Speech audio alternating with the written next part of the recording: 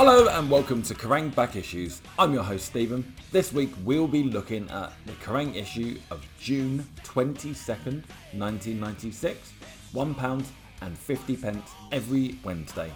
The cover stars for this week's Kerrang are Metallica.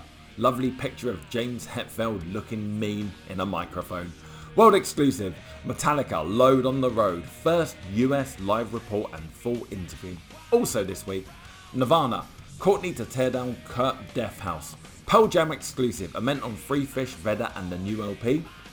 Porno for Pyros, White Zombie, Fu Manchu, Ministry, Kiss, Ash. Free tape for every reader. Kerrang Awards, Gigs a Go-Go, Downset Manhole, Entombed and more, plus posters from Korn, Terrorvision, Bon Jovi, Leps and Rancid. I just need to go ahead straight away and apologise if you can hear any noises in the background of this recording.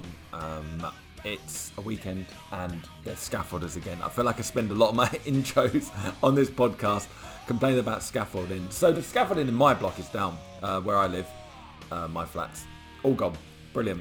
Went a few weeks ago, thank God. Saw the back of them.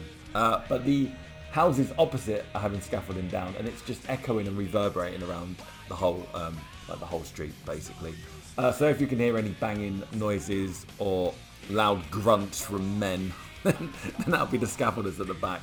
I'll try and pause whenever there's any, ridiculous noise going on. But yeah, just in case you can hear anything in the background, that's me apologising on behalf of the scaffolders because no one else is going to apologise for them. If you would like to get in contact with us here at Kerrang Back Issues, we can be contacted via Instagram, Kerrang Back Issues, Twitter, Kerrang Pod, and email kerrangbackissues@gmail.com. Also, if you would like to leave us a review, you can go ahead and do that on Apple Music or Spotify. Please leave us a nice review. I would really appreciate it. You'll get 5Ks for that if you do it. Also, back this week, we haven't had it for a couple of weeks because there hasn't been any singles reviewed. So if you would like to hear the singles that are reviewed this week, then you can go to the metadata, the sort of on Spotify and Apple Music. You should be able to open it up and it tells you all about the episode, and there should be a link there to the Spotify playlist that our friend Mark puts together for us. So there is that there, and also it should be published on Instagram or Twitter if you're looking for it. I'll put that up probably a couple of days after this episode comes out. Speaking of this episode, I'm done talking about scaffolders. So let's move on with this week's episode and issue of the magazine. So this issue was created with the following stimulants: rip-roaring live shows from ZZ Top, Bark Market, Who and Feeder, Dave Everly and the Orange Fish Eggs, innumerable postcards from the road from Pitch Shifter, an office visit from the Carlsberg Portable Beer Crew, Uncle Bob's wedding reception and Boys in Feather Boas, Crank's new tattoos, Paul Elliott's beige espadrilles, now barred from the Kerrang HQ, new albums from Dog Eat Dog and Screaming Trees. Please note that issue 602 would not have been possible without a fax from Jumpin' Jeff Gillespie. Full respect. 1, 2, 3, 4, 5, 6, 7. Bad news! Bad news! Bad news!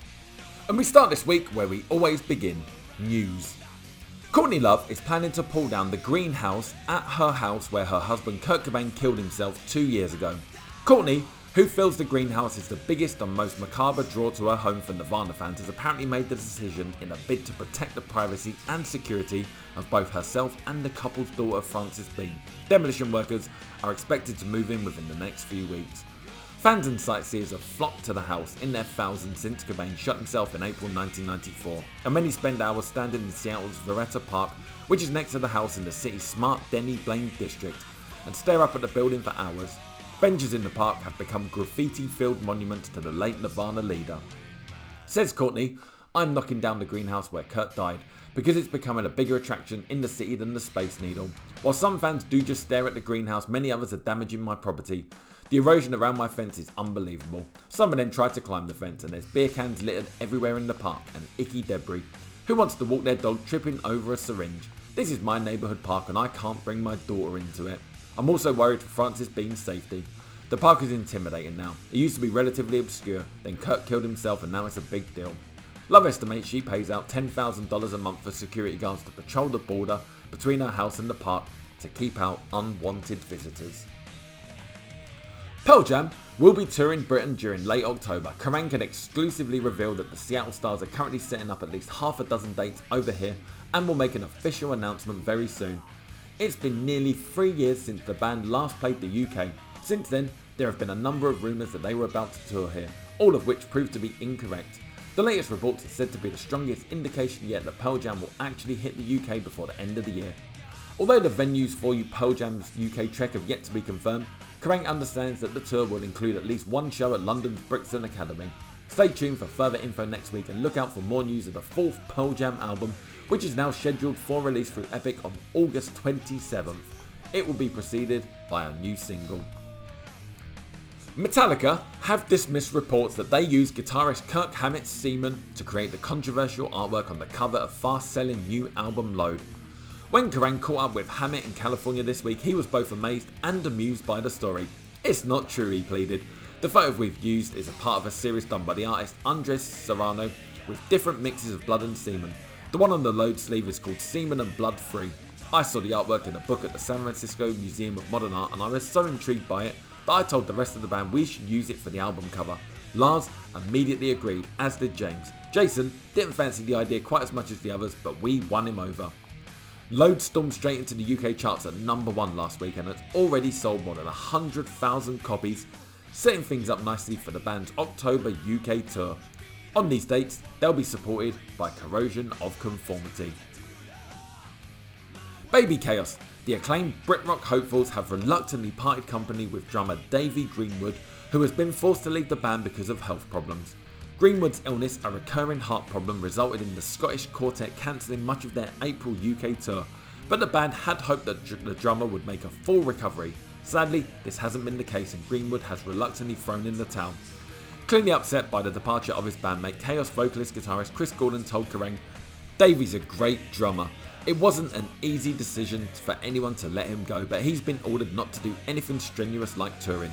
Greenwood will make his final appearance with Baby Chaos at the Phoenix Festival on July 14th. In the meantime, anyone who thinks they can fill Greenwood's shoes should call Nick Gordon on 0141 550 0907. Ash have been officially banned from Nottingham Rock City after a number of incidents following a recent show. The young Britrock stars were said to have let off 3 fire extinguishers in the venue and also to have caused damage to their dressing room. This poor behaviour led to Rock City imposing an indefinite ban on any future gigs there by the Irish trio. Ash, however, aren't concerned in the slightest. They issued Kerrang with the following short and sweet statement: "Oh yeah, who cares?" Ash will release a new single called, rather ironically, "Oh Yeah," through Infectious Records on June 24th. Taken from the band's number 1 album 1977, the single will be available on 7-inch vinyl, cassette and CD formats. The first 2 formats will also include a different version of Oh Yeah plus the songs T-Rex and Everywhere Is All Around. The CD will feature Everywhere Is All Around as well as a version of ABBA's Does Your Mother Know, originally recorded for a Radio 1 session.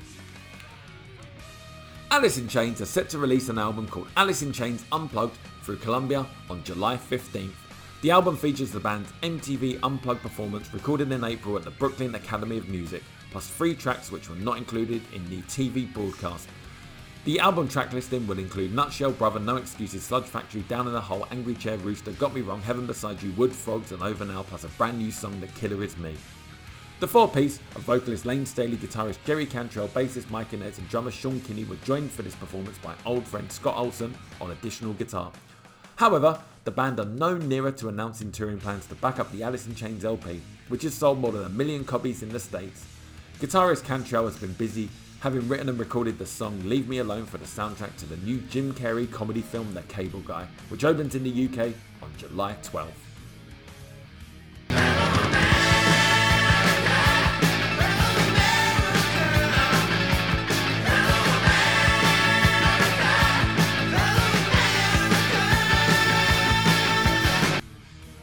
American news, starting this week with Don K in New York. Kiss might be back in makeup for a reunion tour, but there is a new studio album in the can, with Gene Simmons and Paul Stanley joined by guitarist Bruce Kulick and drummer Eric Singer. Now, This is officially due out next year, but somehow a tape has gotten out and one European bootlegger is apparently busy pressing up CDs of the thing. I haven't heard the album yet, but it's said to be dark, brooding and nodding in the direction of grunge a la Alice in Chains. The record is called Carnival of Souls and has been finished for several months, but has been put on hold whilst the reunion business gets underway. Corrosion of Conformity have had the US release date of their new album Wise Blood pushed back to September to align it more closely with the band's return home after the UK and European tour supporting Metallica. That trek doesn't end until October, but at least this way the record won't be coming out here while Corrosion of Conformity are thousands of miles away. Wise Blood will still come out in Britain and Europe in August. Rob Zombie's kid brother has surfaced in a band called Powerman 5000, and the A&R types were out in force when the band played a show at CBGB's last week. The band are a lean, Spartan sounding metal grunge fusion with a slight rap tinge to the vocals. Not a million miles away from White Zombie actually, and Rob apparently is involved in managing Powerman 5000. Rumour of the week: are Danzig about to leave American Recordings and sign to Hollywood Records? Don't know if that's true, but it raises the interesting question of just how Disney, who own Hollywood, would react to having evil Elvis Glenn Danzig as part of their family. Bambi meets Satan. Next up we have Lisa Johnson in LA. Hole's Melissa Auf der Muir and Eric Erlandson, the Beastie Boys, Down by Law and actress Sofia Coppola, remember her in The Godfather Part 3, were all crammed into the sold out Spaceland Club in Los Angeles last week when a band called Butter played. Butter are an occasional band featuring graphic artist Mike Mills. His work has appeared on Sonic Youth album sleeves. Russell Simmons, his day job is with the John Spencer Blues Explosion, plus members of Sibo Matto and Skeleton Key, and they have something of a celebrity roadie in Sean Lennon, son of John and a big fan of the band. Incidentally, Sean's mum Yoko Ono also turned up, but she apparently fell asleep in a dark corner. Well, either that or she was meditating. Whatever, Butter were not to her taste, but everyone else seemed to have a good time. Talking of Spaceland, as we were, the venue played host to a release party for the compilation album What a Drag, featuring bands from the Silver Lake, Los Feliz area of LA. Big attractions were a band called Extra Fancy, a crazy new signing to the Atlantic label. Their debut album Cinnamon is out now in the States. The band gained notoriety last year when Pulp Fiction star John Travolta sued them for using an unauthorized nude drawing of him on the cover of a single. The Fastbacks must be one of the luckiest bands in America at the moment. Not only are the veteran Seattle band currently out on the road over here supporting the presidents of the USA, but later this year they'll be heading out on the road with Pearl Jam at the personal request of Eddie Vedder. The Fastbacks have just put out their new album New Mansions in Sound on the Sub Pop label, and the chance of tour with Pearl Jam could be the biggest break they've had in their 17-year career. And finally this week, we join Kevin Roberts in Seattle. This year's NBA battle for basketball supremacy here in the States has not only attracted the biggest television audience ever for sport, but has also been the most rock and roll series of all time. The face-off between Michael Jordan and his Chicago Bulls and the Seattle Supersonics has certainly held the attention of Seattle's other bunch of highly paid stars, the musicians. When the Sonics won through to their first NBA Finals since 1979, one of the first fans to rush on court to congratulate them was season ticket holder Jeff Ament, whom you might recall also plays bass with Pearl Jam, and he was captured on film by NBC cameras screaming and shouting, "Oh man, oh man." When the finals began between the Bulls and the Sonics, Ament's fellow jammer Eddie Vedder, now sporting a goatee, was right there in the stands, getting his ticket from Bulls bad boy Dennis Rodman. A major Pearl Jam fan, Rodman, known for his multiple body piercings, tattoos and rainbow coloured hair, paid tribute to his favourite rock band by having one of their logos dyed into his blonde hair, alongside an AIDS ribbon and other causes close to his heart. To coincide with all this basketball action, the presidents of the USA decided the time was right to issue their tribute to the Sonics, the song Supersonics as a limited edition single. Initially intended as a song just to be played on local Seattle radio stations and at Sonics home games, the band, all huge fans of the team, decided this was as good a time as any to release it as a single. Joined on the song by commentator Kevin Calabro, the voice of the Sonics, the track includes the immortal line, "Seattle Supersonics are basketball bionic," and probably the finest couplet Chris Ballew will ever write. Up court fast, break invaders, and the slam dunk Terminators. The sleeve features a picture of the trio in full Sonics regalia sat centre court at Seattle's Key Arena. All proceeds from the single, available only through the band's fan club and the Sonics team shop, are being donated to charity. Do you know where you are? All I know is when I was here and I was 17, On location, this week, Morat takes Ricky Warwick to the Tattoo Expo. It started off as a good idea, they always do. With the almighty, now sadly defunct, vocalist-guitarist Ricky Warwick is currently putting together a smart new band, and we thought it'd be a marvellous idea to head to the Boozer to help him celebrate. And what better place than one of London's top rock pubs, the Outpost in Camden, where the Outcast Motorcycle Club are holding their first annual Tattoo Expo. Motorbikes, tattoos, loud music, a live band, and a few lagers. What more could you ask for? Whose round is it? Sadly, this is where the plan goes down the shitter. Overwhelmingly eager, Ricky and I arrive at the all-day event early and start sinking beers at a worrying rate. Within a couple of hours, we are hopelessly pissed. Ricky wanders off to check out the stalls and comes back with a cheap, dodgy ring that later turns his finger an attractive shade of green, and a pack of Rizzlers the size of Belgium. Oh dear. The Outpost's huge 6-table pool room has been converted for the expo into a temporary tattoo studio, where 6 or 7 artists, including Adam from Tribalized, Trog from Original Sin, and Michelle from Lau Hardy's New Wave Tattoo Studio, are keenly buzzing away. Ricky checks out a few designs and watches some of the artists at work, then announces in a rather slurred manner that he's going to get a tattoo. Luckily, Ricky chooses a fairly unregrettable tribal design. Don't try this at home, kids. It's not a good idea to get tattoos done when you're drunk. And Michelle, who has been chosen to do the job because of her looks and not because Ricky's seen her work before, turned out to be a creditable tattooist. This could all have gone horribly wrong, but Mr. Warwick is pleased with the results. That was the first one I've ever had done when I was drunk, announces Ricky. But you know what it's like when you get in there and hear the buzz of the needles. I just wanted to get a tattoo. I want to go up to get some more tribal stuff done. My first one was a Celtic tribal thing done by Mickey Sharp from Birmingham in about 1986. The majority of Ricky's tattoos were done by the legendary London artist Lau Hardy, who has also worked on Biohazard, numerous well-known punk bands, and me. And by Martin Clark, who also works from Lau's studio. Ricky had to get his almighty one changed though, because the band's original logo was very similar to the Hells Angels' infamous death head. They were really cool about it, he says. Sadly, neither Ricky or I remember seeing the Expo's band, the legendary Undertakers, but we never did find out who won the prizes for the best tattoos. But various people recognised Ricky and buy him drinks, and before we stagger back to my place to make use of those cigarette papers, he signed DJ Mickey G's almighty record collection in return for hearing Do You Understand, belted out through the Outpost's sizable PA. The next morning, a terrible groaning noise emerges from my sofa.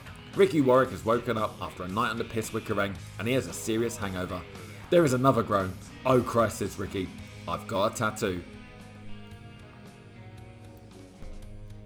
We now come to this week's cover stars, Metallica. It's a scorching hot day in California, and Metallica, the world's biggest rock band, have just announced on the radio that they'll be playing free gigs today.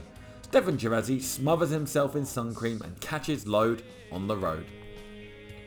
San Jose, California, Tuesday, June the 4th, 1996, 3:45 PM. I just thought they were going to play the album over a PA and shit, but this is fucking too cool. Troy Davis, 17, supposed student, is having an orgasm in Oak Ridge Mall parking lot. It's like this. You're coming there in your dirty clothes early in the morning, shoving some Cocoa Pops down your neck and mainlining coffee to get you into gear for the day ahead. When the radio makes an announcement that cuts a path right to your ears and knocks you off your chair. Metallica will be playing a free show today at the Tower Records store parking lot in San Jose at the Oak Ridge Mall to celebrate the release today of their new album Load. That's the announcement. Completely out of the blue. You don't really believe it, and then your mates call you and go, shit. So you head down to Oak Ridge Mall at noon and spy a dirty, great big flatbed juggernaut on which a shitload of musical equipment is being set up. You rush to the payphone and tell more of your mates. Suddenly, there's people all over town complaining to the boss that they've got a bad back or a headache, and before you know it, in 80 degrees of crisp blue-skied Californian heat, you're standing in a parking lot with roughly 8,000 other people wanting to see Metallica put on a free show, comprising this set list: So What, Creeping Death, Bitch, Until It Sleeps, Sad But True, and Whiplash. In a word, unfucking believable.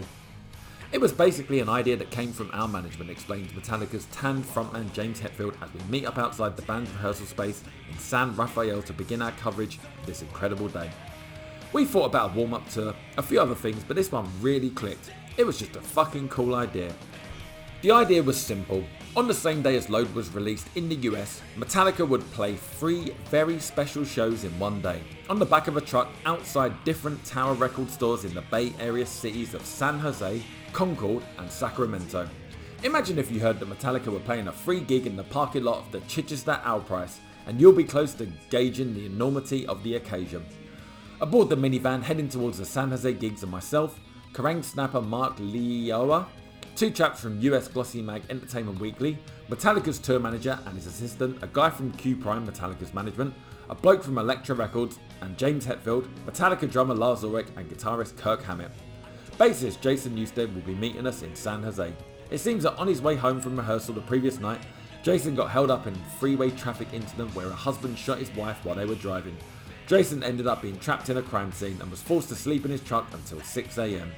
Before leaving the rehearsal rooms, we learned that the Concord show had suddenly been cancelled due to no one being able to secure the necessary noise permits from the governors of this suburban conservative town.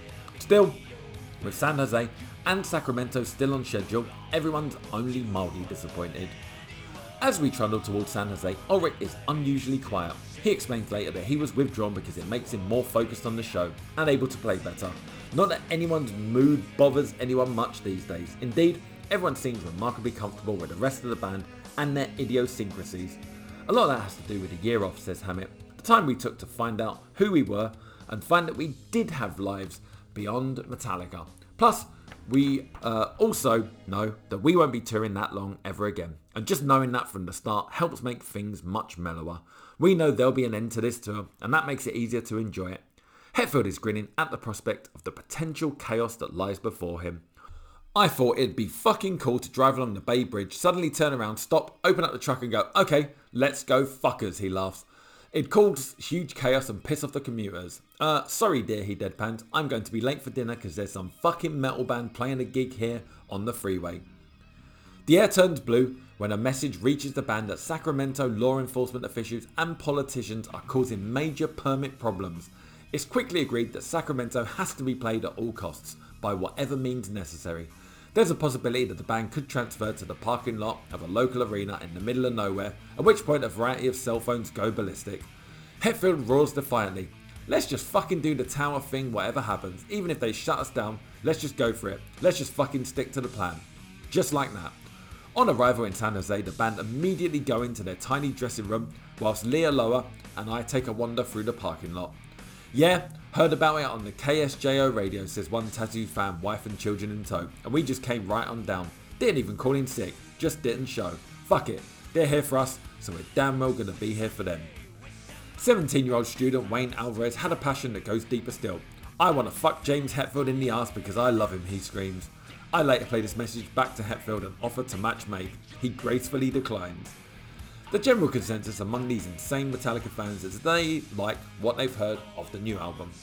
That Metallica have returned like this to give something back to their fans is more than appreciated despite 12 million albums sold.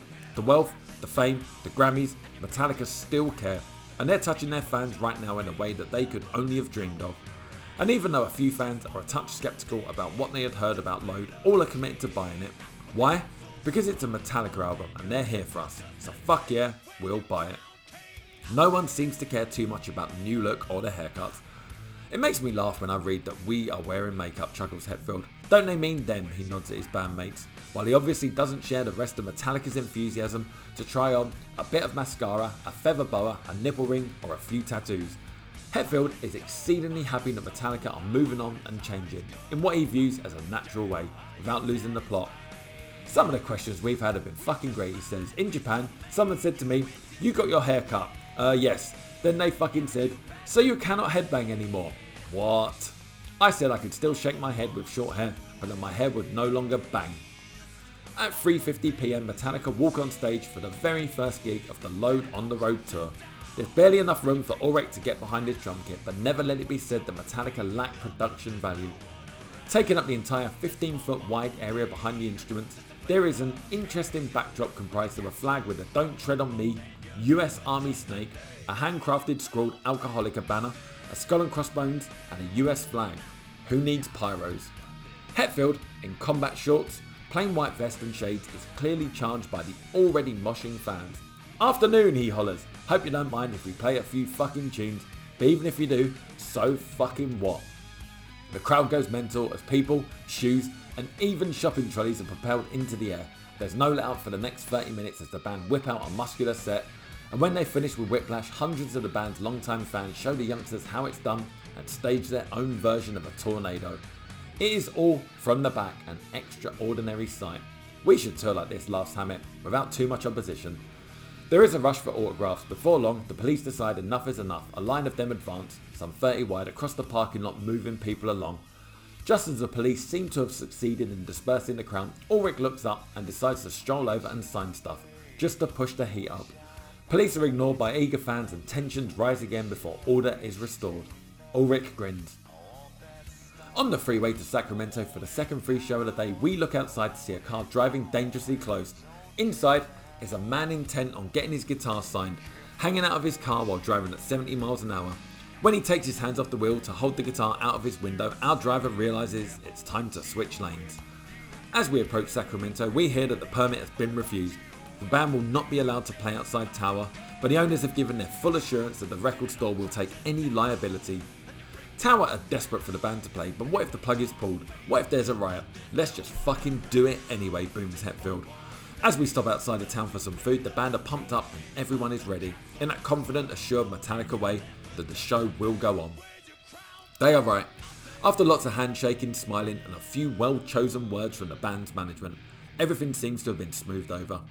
A crowd of about 5,000 has gathered in the parking lot, along with just about every major American news network you can imagine, to see Metallica whip out an even more vicious mini set. Hetfield, never missing a beat, dryly points out how the crowd can amuse themselves in the mall behind them after the show. "Hey there, all you who don't have the album can buy it from Tower. Get some beers in the bar, go get the new haircut at the barbers and finish off with some drunken bowling." After the show, inside the Tower store, the manager is incredulous. "Since midnight, we've sold about 750 copies of the album, and 2/3 of those have been in the last 40 minutes, he says. "Some people were buying 3-4 copies for friends and whoever. It's been nuts in here." At midnight, the band are invited back on a free shopping spree. As we finally get set to leave at 3:30 AM, the band head off home in their vehicles to begin the journey home. "You know," says James Hetfield as he climbs wearily into his van, "when everyone stopped talking about fucking haircuts and makeup and all the other shit, there'll just be the album. And that, whichever way you look at it, is the only thing that counts." Beavis, you've never been to a concert in your life. Shut up! Lives, and my god, there's a lot of Metallica in this week's Kerrang. The first concert reviewed this week is Metallica, supported by the Behemoth, at Slim's San Francisco on Monday, June the 11th. This one is reviewed by Stefan Shirazi, and of course this one gets 5 out of 5. Filthy six-string miscreant Jim Martin is back, and this time it's for real. After 1,000,001 false starts, the ex-Faith No More guitarist and his band, the Behemoth, have finally realised there's no time left to fuck around. Consequently, tonight, the Behemoth are little short of monstrous. Their short, snappy set sees them pile through the likes of Navigator and Mexican Sandwich in truly awe-inspiring metallic fashion. Big, hairy, and twice as large as life, the Behemoth are up and lumbering again, and so to Metallica. As they take the stage for their first indoor date since last year's LA2 show, the initial differences are obvious. There's the hair, of course, and the tattoos, piercings, and other assorted concessions to alternative culture. But the biggest difference is wholly intangible. Brimming with confidence, boiling with aggression, ready to deliver a blast of songs that encompass a truly astonishing career, Metallica 96 is a leaner, tougher, and more focused machine than ever before. These days, Metallica's heaviness and strength lies in the power of their material, not its speed. The songs aired from the new Load opus, Ain't My Bitch, Until It Sleeps, King Nothing, are magnificent beasts. Live, sinewy, but heavier than a sack full of spanners. And it's these songs, as much as the older stuff, that gets the ecstatic crowd worked up into a heaving, flailing frenzy. That's not to say the old songs suffer when compared with the new material. On the contrary, an acoustic Nothing Else Matters featuring James Hetfield alone on a stool and Fade to Black, songs 6 and 12 years old respectively, both sound as if they were written yesterday. Heavier numbers like For Whom the Bell Tolls, Master of Puppets, Sad But True and Harvester of Sorrow are all conquering, all powerful, all performed at the perfect tempo, but sharpened and honed to a point that lies way beyond the feral brutality of their original incarnations. And it's not just the songs that are better. Lars Ulrich, the eternal Gurner, hits his drums with more flair and skill than he ever has before. When he does make a mistake, and it's rare these days, he now has the confidence and the ability to immediately fall back into the groove of the song. Kirk Hammett, a mess of piercings, tattoos and wild hair, plays with the consummate ease of an artist at the pinnacle of his talent. And Jason Newsted, perpetually overlooked by everyone from the press to his own bandmates, still provides the rock-solid foundation on which the band construct their monolithic sound. But Metallica in 1996 is very much James Hetfield's show. While Kirk has his tattoos, lip spikes and black silky shirts, Lars his nipple ring and sleek new haircut, and Jason Newsted his wizened old blues records, it's Hetfield and his towering presence that gives the band the edge it still needs. On stage, his strength, power and projection is more monstrous than ever. He's less afraid than ever before to show emotion, to let it spill from his throat or flow into his fingers, and the result is a man, and consequently a band, more emotionally connected to itself and its massive audience than ever before. As the hyperspeed whirlwind of Motor Breath crashes to its tumultuous finale and Metallica leave the tiny stage, James Hetfield allows himself a small laugh. With an album like Load and songs like this, with a band like Metallica, he can afford to. The next review this week is for Ministry, supported by the Jesus Lizard at the Warfield, San Francisco on Tuesday, June the 1st. Reviewed by Stefan Chirazi, this one also gets 5 out of 5. More often than not, the Jesus Lizard are a truly enjoyable, not to mention provocative live experience. But not tonight. Tonight, the Jesus Lizard are boring. Why? Mainly because it's the crowd aren't really into it. Maybe it's because the band aren't really into it. Whatever the reason, the Jesus Lizard failed to take off. They play a few songs, Yell dives into the crowd, it's over. Yawn. Ministry, on the other hand, come on stage and blow everyone in the building through the walls and all over the streets. Like White Zombie's uglier, more evil older brothers, they construct dense walls of metallic sludge that are as entertaining as they are deadly. And tonight, after the Jesus Lizard's tired posturings, Ministry are so crushingly loud, so deliciously evil, so jaw-droppingly on, it's unbelievable. Rumours of the death of Al Jorgensen have been greatly exaggerated. He remains a frontman who could kick the devil's ass wearing a crimson smoking jacket and fluffy slippers. A rip-snorting motherfucker with a voice ripped from the throat of Satan and a look to match. It's impossible not to be mesmerised by the man's outrageously charismatic performance. Even Paul Barker, possibly the nicest, smartest man you could ever wish to meet, is dragged into his bandmate's satanic circus, looking and playing like a sleazy lowlife arsehole with menace in his eyes and murder on his mind. But never forget that aside from providing a superb sonic blast, Ministry are grade A performers who wear their stage horns with conviction. There's copious black humour in those Chicago veins, displayed admirably when the band embark upon a string of 5 of their most OTT songs, climaxing with Hero. And when they decide to go all epic on us, they're in the grandiose desolation of Filth Pig, they do so with a truly magnificent ugliness. Exciting and exhausting, Ministry are what Metal Machine music in the 90s is all about. If you don't see them in July, let me have the pleasure of calling you a loser in advance. And finally this week we have the Butthole Surfers live at Kentish Town Forum London on Thursday, May the 30th. Reviewed by Jason Arnott, this one gets 3 out of 5. Ecstasy Boy wants to dance. Oh yes, Ecstasy Boy wants to dance, and I'm the only fucker on this balcony that he wants to do his ridiculous dance in front of. Amazingly enough, however, there's not a lot to miss on the stage. You'd expect the Butthole Surfers to be a maelstrom of bug eyes, bodily fluids and hyperactivity, a picture of absolute insanity. Tonight, they fall disappointingly short of this. Singer Gibby Haynes is either tired, out of his brains or both. He looks like he's at a sound check. Furthermore, he seems obsessed with a box of vocal sound effects which is beside him on a stand. He spends 75% of his time with one hand on the box adjusting his voice for maximum distortion. He makes no attempt to stir the crowd, although in truth, they don't seem to require much goading. They're going ballistic down there. God knows, they have some fine songs. They start with a laid-back groove fest of New Song Pepper, then explode into Birds, the opening song from their very fine new album Electric Larryland. And everything seems fine with the world. But between here and the encore there's a large dead wood factor, and as the attention begins to wander, you start watching the security guards persistently moving people out of the aisles. Some scuzzy bloke kicks a woman up the backside for no apparent reason. Her boyfriend fetches a security guard. A minor scene unfolds. But hey, back to the show. The blazing encore tunes definitely go some way towards making up for the slack midsection, and guitarist Paul Leary admits that this is the first gig the band have played in a fucking long time. That'll explain it then.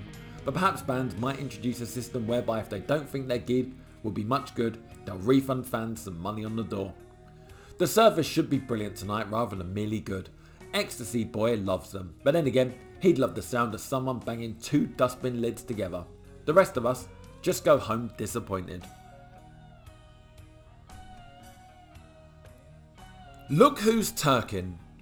The guy on the right in the funny hat is none other than Pearl Jam bassist Jeff Ament, and he's having a right old laugh in Istanbul, talking up his smart new side band, Free Fish. That is, until Mike Peake walks into his hugely expensive hotel and shouts, "Is Eddie Vedder mad or what?"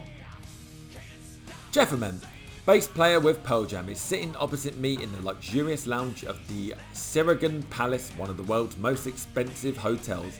He has, surprise surprise, a hat on his head, a very expensive cup of coffee in his hand, and he's currently gazing out at the impressive Istanbul skyline, which reflects grimly off the pollution-addled Bosphorus River. Jeff is waiting to talk to me. Jeff, a good-looking, average-sized man of medium build, is happy to jabber on about the crappy weather, the miserable economic state of Istanbul, his new side band Free Fish, and most other things one cares to sling his way. In fact, Jeff, dear Jeff, the man of 100 great bass lines and quite possibly the godfather of this Seattle scene, is up for chatting about anything except Pearl Jam. To be honest, all he really wants to talk about is Free Fish, a cool whacked out spiritual kind of trip, while we, if we're being frank about this, are also well keenish to talk about Eddie Vedder. In fact, the temptation to leap in with "Go on Jeff, tell us about the new Pearl Jam record" is almost overwhelming. But we've been told that, as opening gambits go, it's a bit of a non-starter. Mr. Ament smiles, stares coolly into my eyes and waits for an opening question. The tape recorder rolls. "So Jeff, tell us about Free Fish." The Free Fish story is a 2 blokes bonding and a session drummer playing on the album sort of deal. Jeff met singer Robbie Robb when the latter's band Tribe After Tribe, big in South Africa, supported Pearl Jam in the States in '92. The pair headed off into the mountains to camp, talk philosophy, and quite possibly frolic naked in ice cold freshwater lakes. Robbie pulls one of his dreadlocks from out of his mouth and tries to explain. "We just found out that we were into the same writers, the same philosophers, and had the same thoughts. You're telepathic? We shared a sensitivity to similar subjects. Some of the ordeals we've been through in relationships with women, conversations that guys don't usually have." Right, lots of crying then. Yeah, it was the odd moan and groan, but there was a lot of celebration too. Jeff and Free Fish drummer Richard Nice Guy Stuverud had known each other for years, and after deciding that it would be a beautiful thing to get together and jam, the trio quickly realised they'd written more than 30 songs. Says Jeff, "We recorded most of the stuff in a teeny 16-track studio where a lot of the old sub-pop stuff was recorded. The first record's by Green River, Jeff and Pearl Jam guitarist, Stone Gossard's first real band, and Soundgarden. But there was never any grand plan. Come on, someone must have said, let's do an album. There just came a point where we had so much music and so many tapes floating around," he shrugged. "I was at a point in my life where I felt I had too many loose ends, and Free Fish was one thing that I thought I could sort out quite easily. Is this some back to my roots trip? Sure, and that's the theory behind going into our tour. We're doing 20 shows in the States in really small venues. We want it to be intimate. People chanting? No. Any plans to play the UK? No. No change there then. Let's face it, you never played the UK even with Pearl Jam. Oh, we'll be coming back," he smiles. "We forgot how bad the food was." Free Fish, the record, is a funny little beggar. The general Kerrang consensus on first listen was arse. This quickly softened to "it's okay" and was soon replaced with "it's a fucking beauty" amongst the more spiritually tuned in members of the Kerrang team. I've got no idea who'll like the record, Jeff ventures. There's bound to be people who are like, "How dare he go outside of the golden pentacle?" Right? Initially my feeling was, I don't care what people think, but then I wouldn't be putting it out for people to comment on or give it to magazines to review if we didn't kind of wonder what people were thinking. Whenever anyone says anything really critical or mean, you're affected by that, and it hurts.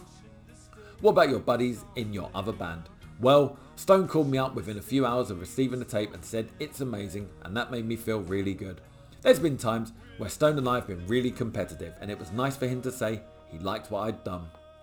Does it bother the rest of the band that people will be latching onto Free Fish because of their behatted millionaire bass player? No, hoots Robbie, that's fine, we're exploiting him. But when we play live, I'll have a big curtain in front of me so you can just see a silhouette, cracks Jeff. But what does being in Free Fish enable you to do that you can't do in your other bands? Play lead guitar, Jeff Hoots. I play my first lead on this record. You can tell, it's absolutely dreadful. Robbie, yeah, and you just can't pay for that. I played such a good lead on this record, they wanted me to play lead on the new Pearl Jam record, Jeff insists. But I said, no way, I could only do that in Free Fish. No guitar, but I'll sing, eh? Eddie, old son, get in the kitchen. Hey, he cooks up a good curry, says Jeff. And suddenly we're talking about Pearl Jam. Ice cold Jeff is smiling. The guys are relaxed and we're having a right old time. Look chaps, I don't mean to be rude, but I've travelled 2,000 miles, nearly been hospitalised by a manic Istanbul cab driver and been laughed at by the locals for my ham-handed attempts at haggling. Jeff, old pal, how's about 5 minutes to chat to you about Pearl Jam? For 3 dangerous seconds, cool, calm Jeff Ament looks like he could kill a man with his bare hands. He shifts uncomfortably in his seat and I fear, momentarily, that this suave-looking grunge demigod may punch me in the face. Richard and Robbie stand up, shake my hand and leave. Jeff, he stares at me. Just a few questions? Long pause. Okay. Here goes. 5 minutes, off the cuff, almost verbatim. Why haven't Pearl Jam played the UK for so long? We just haven't played live that much at all. Part of the problem is that we went to the UK 3 times on the first record and we kind of felt we'd done Europe. That's pretty much it. Last year we couldn't get the US tour off the ground because of problems with ticketing, but I think we've got it pretty well sussed out now. I think the only way we can tour properly is if we just concentrate on playing. In the past we've been so busy dealing with security and merchandising and shit. This time, we won't have our hands in that stuff. Who's the control freak? Stone? Nope, I'd say that Eddie and I deal with a lot of that stuff. Who's your mate in the band? I'm friends with each of them in different ways. I think I relate to Eddie and Jack more than Mike or Stone, even though I've known them two longer. But I'm probably closer to Stone right now than anyone, because we have so much history together. Is Eddie misunderstood or a mad bloke? I think he's pretty misunderstood. He has such a quiet, mystical quality and that allows people a wide range of opinions. I really don't think he gives a shit and that puts people off even more. Does he ever call you up and say, Jeff, let's go for a beer? Yeah, actually quite a few times. Lately, we've probably all hung out more in the last year than any other time since the band started. I think we've loosened up a lot. Whose decision was it to stop doing Pearl Jam interviews? There was a point where we were on the fucking cover of every magazine in the world and it was like we were being shoved down everybody's throats. The focus started to be taken away from the music. All we've done in not doing interviews or pictures or videos is try and put the focus back on the music and let some of the younger bands utilise that medium. People know who we are. Yes, but from a fan's perspective, it looks like you don't care. Well, yeah, and I think now that we're in a situation that we feel like we're a band and you'll see more interviews and stuff like that. And that's it. 5 minutes with a bassist from a Seattle band called Pearl Jam who don't do interviews. You know, says Jeff, rising from his chair, we're going to be around for a long time. People might be upset that we haven't played over the last year or two, but we're going to play shows and we'll be around. Footnote, I have seen Jeff Ament without his hat on. Later, after the interview, we're invited back to the band's ultra luxury hotel for a meal and end up sitting next to him.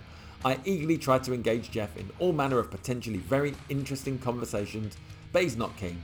Though polite, he looks uninterested to the point of tears. I, however, have an ace up my sleeve. I can wreak my revenge by revealing precisely what the Ament head looks like, minus either a hat or a bandana.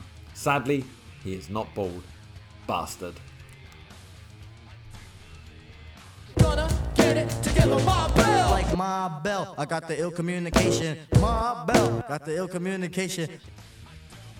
Feedback, and the letter of the week begins. Due to the lack of decent posters in Kerrang, we thought it was our duty to send you this little contribution. Hiawatha and Michael Bishop's hernia belt. So, the picture that's been sent in is a picture of Ash, but there's been heads cut out. So it's Bill Clinton, Lars Fredriksson and James Hetfield over the faces, and it says, the United Prats of the USA. This, I thought last week's letter of the week was the worst letter ever read in Kerrang. This is undoubtedly the worst letter of the week that Kerrang have ever pulled out. It's ridiculous. I don't even understand why this is in the magazine. Anyway, let's move on. I saw Ash at Wolverhampton Civic Hall and they were brilliant. The venue was pretty crowded, and although it wasn't as serious as the Smashing Pumpkins gig in Dublin, I still ended up getting trampled. I thought about Pumpkins fan Bernadette O'Brien's death and realised how easily it could happen again. It's true, what the Pumpkins fan from Dublin said in Kerrang. Everyone is on a really great vibe, so people get trampled without anybody realising what's happening. 17 is too young to die. One last thing. Is Billy really planning to leave the Pumpkins in 3 years? I can't express how much the band mean to me, and I'll never come to terms with it if they split. Alex Corgan. I like heavy music, but the hardman image on the scene really pisses me off. All this bullshit patriotism about certain American towns like Oakland has got fuck all to do with music, and the hardman image gets taken the wrong way by some fans who go around acting intensely hostile at all times. Grow up, plastic people, be human, be yourself, respect others, and remember, this is England. Andrew Humanoid. Isn't it funny that all American bands are starting to suck? Metallica are sounding more like a jazz band, and Rage Against the Machine sound like Snoop Doggy Dogg. The only real metal bands on the continent are Slayer, Machine Head and Deicide. The more aggressive bands like Napalm Death and Face Down are from Europe. I agree with Slayer's Kerry King. Metal is losing its aggression because loads of wusses are being crap like Pearl Jam and Terrorvision. Steve Reed, Hove. I'd like to set a few things straight with all the sad Maiden, Sepultura and Napalm fans. Wake up to 1996. I'm not saying metal is dead, but it has to change. If you want a bit of bad attitude, heavy guitar riffs, a hell of a lot of humour and some really gorge long-haired blokes, turn on and tune into Terrorvision. They're one of the most innovative and individual bands ever to come out of the entire universe. Maiden, Sepultura and Napalm cronies can cringe in their armchairs and retirement homes. Terrorvision rule, with the exception of Bon Jovi obviously. Louisa, a devoted Kerrang reader. I've noticed you've recently been printing posters of new bands like Fluffy and Drain, but there have been none of Three Colours Red and whatever, two of the best new bands in Britain. Is this because Fluffy and Drain are girls? I think it might be. Laura Lamorna. Yes, editor. I'm mourning the demise of a once great band. Liquor. I've removed the metal from their name as I'm buggered if their new single, Until It Sleeps, contains any. So much for being originators. What do? A fucking crappy techno remix. They're probably trying to sound like Flavour of the Month The Prodigy. Kerrang readers over the age of 14 may remember when Metallica were the masters of face-shredding metal classics like Creeping Death and Battery. I can't imagine Cliff Burton shaking his flares to Until It Sleeps. Liquor, you're welcome to the trendy wankers you're pandering to. Another band abandoning metal. Watch No Remorse on the Cliff and More video, and James Hetfield says, "This is about all the fakes and posers, exactly what Liquor have become. The Oozlem Bird Aldershot. P.S. They look like Reservoir Dogs rejects." Ill communication. He's the brains behind America's Lollapalooza Festival. He's a respected musical genius and he's absolutely barking mad. He's Pornopapyrus main man Perry Farrell, and he's about to give Murray Engelhart a lesson in the super unknown. Have you ever seen a ghost? Perry Farrell, Pornopapyrus' wild-eyed, trippy frontman stares at me, intent and demanding, waiting for an answer. He has the kind of stare that makes Medusa's frosty gaze seem positively inviting. He looks rather like Kaa, the hypnotic snake in Disney's The Jungle Book. Once the leading light in cult LA band Jane's Addiction, arguably one of the most influential rock bands of the past decade, Farrell went on to make an even bigger name for himself as the pioneering entrepreneurial brainchild behind America's legendary Lollapalooza Festival. And right here, now, in Sydney, Australia, in 1996, he's sitting opposite me asking me about ghosts. Have you ever seen ghosts or been encountered with ghosts? No. Oh, he replies, sounding disappointed. Well, do you believe in ghosts? Sure.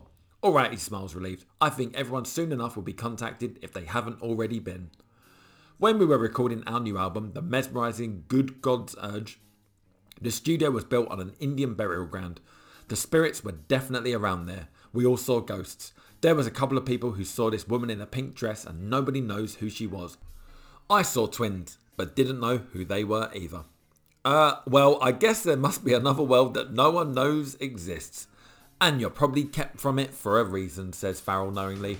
But maybe the reason is disappearing, and I think it might have to do with us becoming a better race of people. That's what my hope is, and that's why I'm going to go after what I want, because I want that to happen to all of us. I want us to be in a better place, and if it takes putting out the frequency that'll do it, then I'll try. You'll hear birds all through the record, Farrell smiles sweetly. Either birds being angels or birds being birds, wing ones. It happens a lot by accident. Sounds just started to download onto the tape. Almost in every song you hear something that sounds kind of like a bird, he chirps. Isn't that cool? Perry Farrell, as you may have gathered, is an unusual, unique, spiritual kind of guy. His friends would use words like beautiful, wise and loving to describe him. Others might say, with some justification, that the gangling loon is completely barking mad. Whatever your opinion, it has to be said that Perry Farrell is one hell of a cool guy. He gives off a huge happy aura and is friendly and warm. One day, he just sat down and invented Lollapalooza as an alternative to the more traditional summer festivals, placing sideshows, galleries and all manner of whacked out mind-expanding attractions alongside some of the hottest new bands around. Farrell has recently distanced himself from the festival and is reportedly miffed, to say the least, that this year the event will be headlined by Metallica. Regardless, Farrell remains proud of his original intentions. Last year I worked real hard to get it to be interesting, he says. We had different things like art galleries and film tents. The band lineup was alright. The bands weren't all my first choices, he concedes. We had a lot of problems. Some of the bands that played I really loved. It's a lot more difficult than you'd expect to get things the way you want them. I probably won't work on Lollapalooza again. I feel I've got to go with something else. And I can't pull it off through Lollapalooza. I have to arrange things if I'm going to put shows on which I'm still interested in doing. I have to mix things up. I want to try new formats and new ideas. It doesn't necessarily have to be that size or that shape. I'm going to try something else. Perry Farrell idolises his older brother who customises cars and bikes. His mother taught love for all and bought his sister ethnic dolls instead of suburban Ken and Barbie models. The Farrell father was a skilled goldsmith. Love, imagination and creation enveloped young Perry. It seems almost inevitable that this happy hippie upbringing would lead to experimentation with drugs. I'm turning so funny about drugs these days, Farrell says openly. It's like food. I'm sure it's good for you, but when you put hormones in animals and don't raise the animal properly, what you'll get is all the fear that's in that animal's muscles. That's why no one should eat meat. I want people to be healthier so that their body likes them and they like everybody else. Right. No one is allowing people to be educated about drugs. It's causing people to have problems for the rest of their life. I've kind of flip-flopped on my ideas about drugs, and what I'm trying to do is stay away from them. For now, I prefer to drink great wine. I know that people really love the wine that they're making. They have a great pride about it. Farrell pauses, thinks for a second, then he's off on one again. I smoke good pot. Occasionally, I'll do other drugs, but it doesn't always make me happy. I think to myself, if I could conquer coke and heroin, if only I could conquer it in the way of doing it but never wanting it too much and always remembering to love everything and to not hurt myself. And if only they can educate kids so they don't do an excessive amount too many days in a row, because your body will hurt, and then for the rest of your life you'll have these recurring problems. I think that it's possible to do drugs, all drugs, if the intention from the beginning was right, if it was to make people feel euphoric. The Who's Pete Townsend once said that you should always do your best at whatever you do and then leave the rest to God.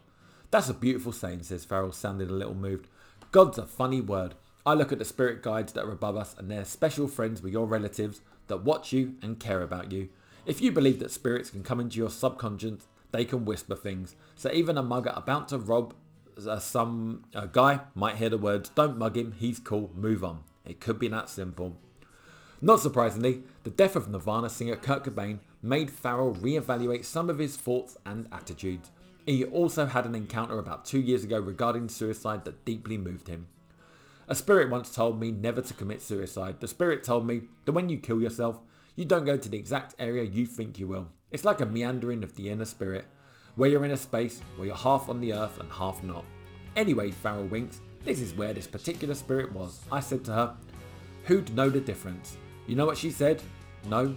She said, your soul knows. Woof woof.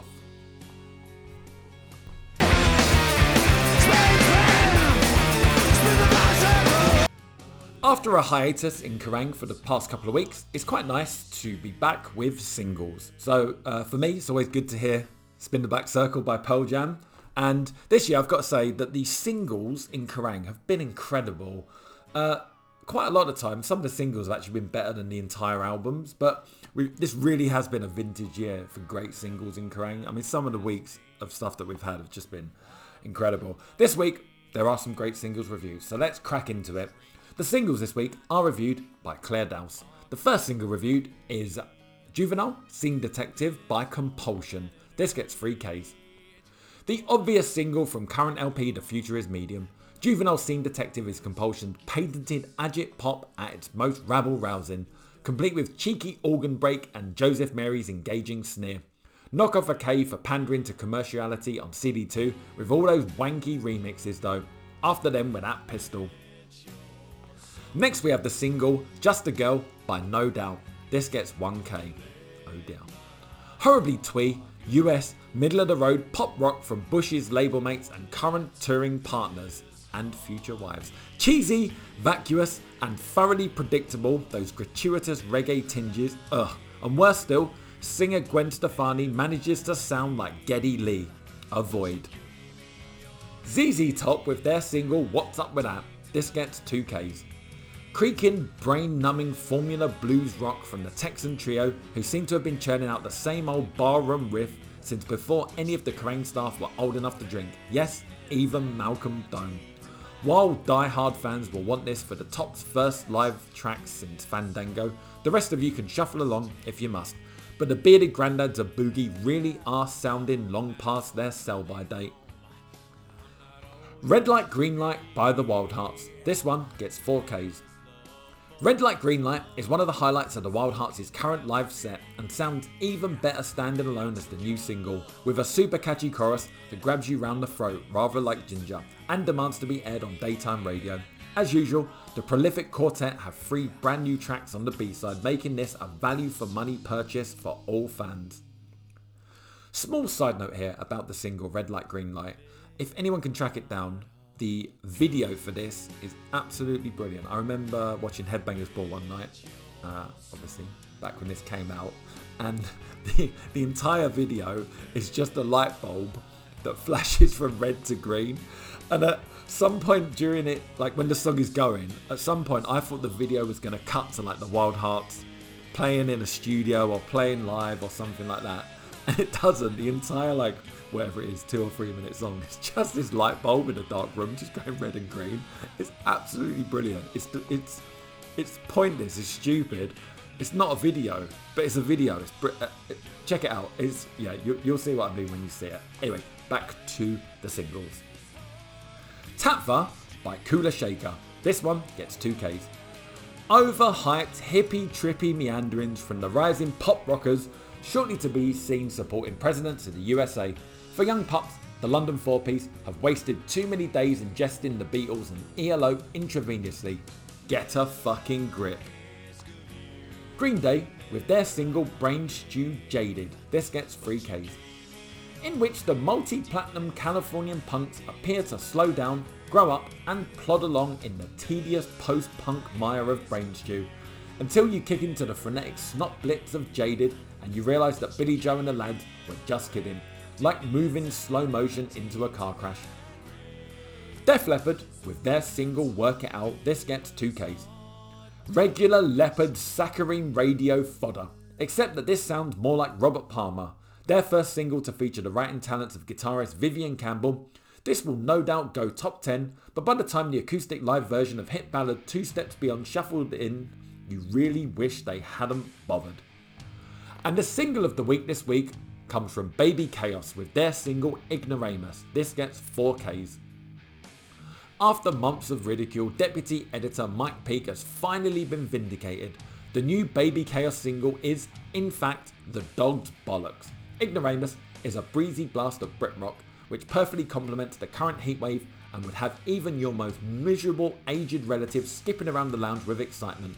The guitars twist and turn, and the chorus is so unbelievably infectious that you'll be singing it in your sleep for the rest of your life. This week's almost essential purchase. Don't die of ignorance. Turn on, tune in, drop out. Speeding through the desert in search of the enchanted rock, Morat wonders if that last cigarette was a good idea, especially when he's trapped in a van with Fu Manchu, the dangerous hippie-hating leaders of the new wave of stoner rock.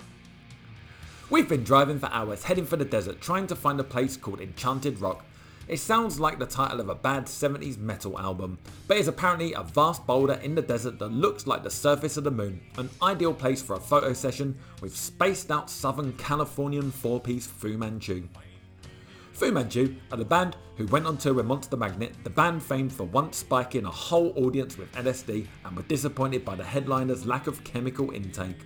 They released their first 2 albums, No One Rides for Free and Daredevil, on Bong Load Records because they thought there might be some decent weed involved in the deal. In the back of the van, drummer Ruben Romano lights up a hash pipe and launches into another drug story. Welcome to the dishevelled, unkempt and probably uncool world of Fu Manchu. Fu Manchu are not a band who care about cool. The quartet count the Black Crowes and White Zombie among their fans and are being touted by many as the long-awaited replacement for the much-missed Caius. Oh man, that's not good, sighs vocalist guitarist Scott Hill. I've heard that a couple of times and we like them, but we're not here to be Caius. We'll take their fans though, grins guitarist Eddie Glass. There are definitely similarities, however, the wonderful bass rumble, the hash-addled groove, the strange lyrics. I think the lyrics are pretty cool, says Ruben, but they need to be printed. Nah, shrugs Scott, the man who writes them. I think it's better if people don't know and they make them up themselves. If you had a lyric sheet, you'd be like, this guy's retarded. You have to know us. It's just stupid stuff, because one line doesn't match the next line. It just jumps around. If people can make up something, that's cool. What's the weirdest interpretation anyone's come up with so far? Scott grins. Our second record, Daredevil, had a dune buggy on the front and people asked if that was influenced by Charles Manson, just because Manson used to cruise around in dune buggies. We'd never even thought about it, but we thought that was cool. Like most things in Fu Manchu's world, it's not nearly as complicated as it seems. The new album's called In Search Of because it's named after a science fiction TV program hosted by Leonard Nimoy, Mr. Spock in Star Trek, and the band's fascination with big old 70s muscle cars. It's just the obvious, shrugs Scott. It's because they're cool. I love those cars. I want a Dodge Challenger. But those cost like $17,000. And the thing about having a rad car is that if you drive it every day, it's going to break down. Cars are just something to write about. If you're reading a lot into Fu Manchu's music, you're probably looking too hard. Maybe you should drink, smoke, crank it up and bang your head. Lately, says Scott, we've been getting some heavy metal kids doing air guitar in front of us, which is great. Everyone else thinks it's dumb, but we're like, yeah, there is no one type of person that comes to see us. We don't really care who comes to see us. We hate hippies though, adds Eddie. Yeah, agrees Scott vehemently. We don't like hippies, and peace and love are all that hippie shit. I don't like mellow stuff. I've never liked it ever since I was young. If it wasn't for the guitar sound, I wouldn't want anything to do with music. I just like heavy stuff, not wimpy pussy shit. Even when you're chilling out, especially not then, sneers Scott. There follows a fierce argument between Eddie and Scott about whether old hippie band The 13th Floor Elevators are hippie shit or not. I didn't get into Sabbath or anything till about 1989, reveals Eddie. Finally, I was into punk bands like Black Flag, Circle Jerks, Sex Pistols and stuff like that. I hated heavy metal and long hair. I still do. I'm just lazy. That's why I don't cut my hair. But we got sick of the punk shit when we first started playing. Everything was too fast, and then we smoked a little weed and it was like something new. Despite a hatred for hippies, it seems that Fu Manchu don't mind being called a stoner band. I don't care if people get stoned and listen to the record, grins Eddie. I get stoned, weed is nothing. Weed is like alcohol. Now, if you shoot heroin to it, can you actually play when you're stoned? Not too stoned, smiles Eddie knowingly. You can't get too fucked up, because if you're too stoned, you can't control your amplifiers and everything sounds fucking weird. I like to get a little high. I like everything except heroin. I don't like psychedelics anymore because I've done too many. I don't need to be there again. I hate cocaine too because it makes you wigged out. And then 5 minutes later, you're going off to find some more. It's never enough. We never did find Enchanted Rock or even the desert. Later, we sat outside in the night air watching the rednecks go by as lightning splits the sky. The Fu Manchu think these straight people will understand their music. We're not hard to understand, says Scott. I don't think we're more complicated than other bands. Eddie grins and swigs at his beer. I think even an idiot could understand us. Basically, we're heavy metal, aren't we? I was wondering, we made a record that's so heavy you couldn't get off the turntable. Albums, and the first album reviewed this week is You Wanted the Best, You Got the Best by Kiss. This one is reviewed by Paul Elliott and this gets 3 Ks. So why should anyone give a shit about Kiss in 1996? Yes, they're headlining Donington this year, but only due to the nostalgia and novelty value of the 4 original band members reuniting in full face makeup for the first time since the early 80s. Donington promises to be one hell of a show. In the 70s, the Kiss experience was rightly hailed as the greatest show on earth, but there's more to Kiss than fireworks. There's the music, and while it's true that Kiss haven't made a great record for more than a decade, they made enough in the 70s to influence every American rock band from Nirvana and the Smashing Pumpkins to White Zombie and 9 Inch Nails. Not to mention Pearl Jam, Stone Temple Pilots, Rage Against the Machine, and so on. These bands might not sound like Kiss, but all were teenage Kiss freaks. It's the American way. Why did so many of the coolest rock stars of 1996 dig Kiss when they were kids? Simple. They were comic book superheroes and rock and roll stars all rolled into one big glittery package. What could be better? Kiss was so over the top they made White Zombie look like Soundgarden. Moreover, Kiss knew how to write a rock anthem. Their enormous back catalogue is full of the damn things. Banging party tunes like Rock and Roll All Night and Shout It Out Loud. These and many more Kiss classics are featured on this compilation of live tracks, some previously available, some not. You Wanted the Best draws from Kiss's legendary double live albums Alive and Alive 2 records, which turned Kiss into the biggest band in America circa 1977. It's not a bad idea putting together the very best tracks from these albums, plus 4 previously unissued cuts to tempt Kiss completists. But the selection and sequencing of these songs is frankly amateurish. Firstly, there are too many classic songs missing to justify a title like You Wanted the Best. Where for God's sake is Detroit Rock City or God of Thunder? Secondly, the running order of the tracks is nonsensical. Songs from different albums are thrown together without a thought for flow or atmosphere. Lastly, the previously unreleased tracks aren't much cop. Although Take Me does boast the top opening couplet, Put Your Hand in My Pocket, Grab on My Rocket. In short, You Wanted the Best is a bit of a mess. If you really want to know why Kiss were dubbed the hottest band in the world, by themselves admittedly, just get the original Alive and Alive 2 albums. And as for Donington, it's surely a last throw of the dice for Kiss. The old lineup is bound to break up again once the money from this tour is banked, and then what? Back to the mediocrity of the past 15 years? You Wanted the Best? It happened 20 years ago. The next album reviewed this week is Temptation by Dearly Beheaded. Reviewed by Jason Arnott, this one gets 3 Ks. As much as we love our breezy power pop with loud guitars and harmonies a go-go, someone has to fire a nail gun at Brit rock every now and again. Dearly Beheaded's name alone tells you where they're coming from, even though it's the kind of ludicrous moniker that people still think all rock bands have. The Stockport Slashers find themselves in the unusual position of having little direct competition in this country. Everybody else has traded in their ultra metal head fuck guitar pedals for a simple fuzz box, a bright t-shirt and some smiles. Although Dearly Beheaded draw much of their pump action riffage from Vulgar Display era Pantera and Machine Head's Burn My Eyes, they could hardly be further from vogue. All credit to them for being unfashionable, and Temptation is generally a sterling debut, forged to perfection by producer Colin Richardson, the man who helped make Machine Head's Burn My Eyes and Fear Factory's Demanufacture so face-rippingly special. This album boasts a similar level of gutsy, dry clarity, with the emphasis on big guitars and drums, and sonically it's hard to fault. It could be argued that Dearly Beheaded sound dated, thanks in large part to Alex Creamer's semi-operatic style. He still retains aggression, however, and there are some cracking songs here. Temptation itself lurches brutally along with a kind of irresistible riff that sets mosh pits ablaze, and its chorus My God Is High and So Am I has to be applauded for its sheer comic effect. The excellent We Are Your Family sees the band yank their thrash roots right out of the closet and really go for it. Then there's the opening Behind the Sun and the bloody rampage of Break My Bones, which crash in with zero respect for the neighbours.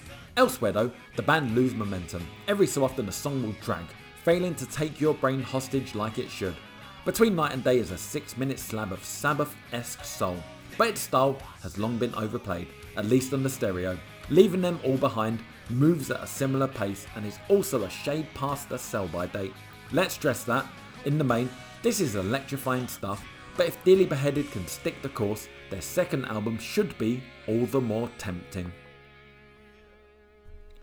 Next this week we have the album The Craving by MD45. Reviewed by Morat, this one gets 2Ks. The collaboration between Megadeth guitarist mouthpiece Dave Mustaine and Lee Ving, leader of legendary LA punk Sphere, has been talked about for some years. At the time, the notion of two cults, possibly a misprint there, colliding seemed like an interesting idea. Punk rock, though still getting stronger, was still as unfashionable as Phil Alexander's cardigans, and for such a leading light of the metal scene as Mustaine to stick his neck out and support the genre was still a risk, albeit a small one. Things have moved on since then. Just about every bugger's had a poke at punk rock. Slayer, Megadeth's co-headliners on the Clash of the Titans tour, have released a whole album of punk covers, which means that in 1996, MD45 a little more than a novelty outfit. Love them or loathe them, it's only the fact that both Mustaine and Ving have strong characters, big egos and reputations to match that makes this album worth a listen. Sadly, that's about as interesting as it gets. Despite the album being named after Mustaine's struggle with addiction and the fact that the MD in the band's name apparently relates to his other outfit's initials, it's difficult to tell whose input was the stronger here. Mustaine might have refrained from supplying his nasal whine, but his guitar sound is as distinctive as ever, and there are one or two startlingly good, if perhaps dated riffs. Meanwhile, Ving's vocals are as easy to identify, though not quite as hard-edged as usual. He exhibits a strange tendency to warble for some reason, but the lyrics are nowhere near his usual contentious, obnoxious, brilliantly un-PC best. But frankly, who gives a toss when the end result is material like Fight Hate or My Town, songs that sound like a dodgy Fear outtake and Wolfsbane on a Bad Night respectively. This potentially fiery collaboration, which could have gone up in flames considering that Mustaine has had well publicised battles with the bottle and the needle, while Ving is the man responsible for Fear tracks like Legalised Drugs, More Beer, Free Beer, I Believe I'll Have Another Beer, and well, you get the idea, is about as explosive as a box of damp matches. And at times, that combination is just plain silly. Hearing Lee Ving singing patently Mustaine-penned lyrics about the demons of addiction during No Pain, when the current Fear opus is entitled Have Another Beer with Fear, will hardly inspire a great deal of abstinence when you next fancy a swift one down your local. Of the two, it's Ving who has more to gain from this disappointing outing. Curious Megadeth fans might like his style and check out the new Fear opus, but the reverse is extremely unlikely. Either way, The Craving won't have anyone going cold turkey for more. Next this week we have a couple of shorter reviews, so I'll start with Jawbox with their album Jawbox. This one is reviewed by Paul Brannigan and this gets 4Ks. More intelligent post-hardcore blasting from Washington DC. No longer stuck in Fugazi's shadow, the perennially underrated Jawbox have delivered an excellent album with sophisticated angular guitars offsetting Jay Robbins' poetic, lyrical vignettes. The quartet songs are snappy and sussed, diamond hard melodies washing up against clattering rhythms to potent effect. One listen to Won't Come Off and Empire of One and you'll wonder why this lot aren't stars already. Next we have the album Demonstrating My Style by Madball, reviewed by Jason Arnott, this gets 2Ks. This New York bunch are actually demonstrating something of a revamped style on this, their second outing. The scales are tipped more towards metal than hardcore this time around, with guitars chugging in a vaguely Biohazard-esque fashion. It's a sturdy enough effort, but rendered sadly inessential by a lack of originality and a hefty dose of repetition. Demonstrating My Style will no doubt go down as a treat live, but Madball's style is ultimately far too faceless for their own good. And finally this week, we have the album Placebo by Placebo, reviewed by Paul Brannigan again, this one gets 4Ks. Last year, this trio caused fierce scrapping amongst the A&R community, and on this evidence, it's easy to see why. Hailing from the distinctly un-rock'n'roll climes of Luxembourg, helium voice vocalist guitarist Brian Molko mixes driving, inventive guitars with delicate post-goth melodies to create a unique, deliciously fresh vision. From the androgynous swagger of Nancy Boy to the dynamic rattle of Come Home, this is rock music boldly blazing into a new millennium. Gorgeous. Charts, and the number one album this week is still Load by Metallica. Number 1 in the singles charts is still Until It Sleeps Metallica, and number 1 in the indie LPs charts is still 1977 by Ash. The Reader's Top 10 this week comes from the Grim Hunter of Athens. Their chart begins 1 Roots Bloody Roots Sepultura, 2 Weight of Existence Fear Factory, 3 House of Clouds Giza, 4 While You Sleep I Destroy Your World Nailbomb, 5 Coma Overkill, 6 Once Solemn Paradise Lost, 7 Angel of Death Slayer, 8 Blood for Blood Machine, 9 Mouth for War Pantera, and 10 Devoured by Vermin by Cannibal Corpse. Star Tracks this week comes from Nick Happy Holmes of Paradise Lost. His chart begins 1 Down on the Upside Soundgarden, 2 Lorena's McKennett's new albums, 3 Blank Blackout Poison Idea, 4 Braveheart original soundtrack, and 5 War of the Time Poison Idea. Next week in Kerrang Back Issues, music for the jilted generation, Fear Factory and The Prodigy. Are these bands about to change your life? Plus fucking hard floor when extreme metal meets tribal techno. 4 artwork posters, The Wild Hearts Metallica Biohazard Kiss, Ash, Arsehole in Amsterdam, I Still Wear Dresses, Manic's Nicky Wire Comes Clean, Bon Jovi, Take the Kerrang Challenge, plus Screaming Trees Feeder, ZZ Top, Chili's, Manhole, Stone Temple Pilots and Pearl Jam. Blimey, a lot to get through next week. Thank you so much for listening. We'll be back next Wednesday as usual. I look forward to talking to you all then. Bye for now.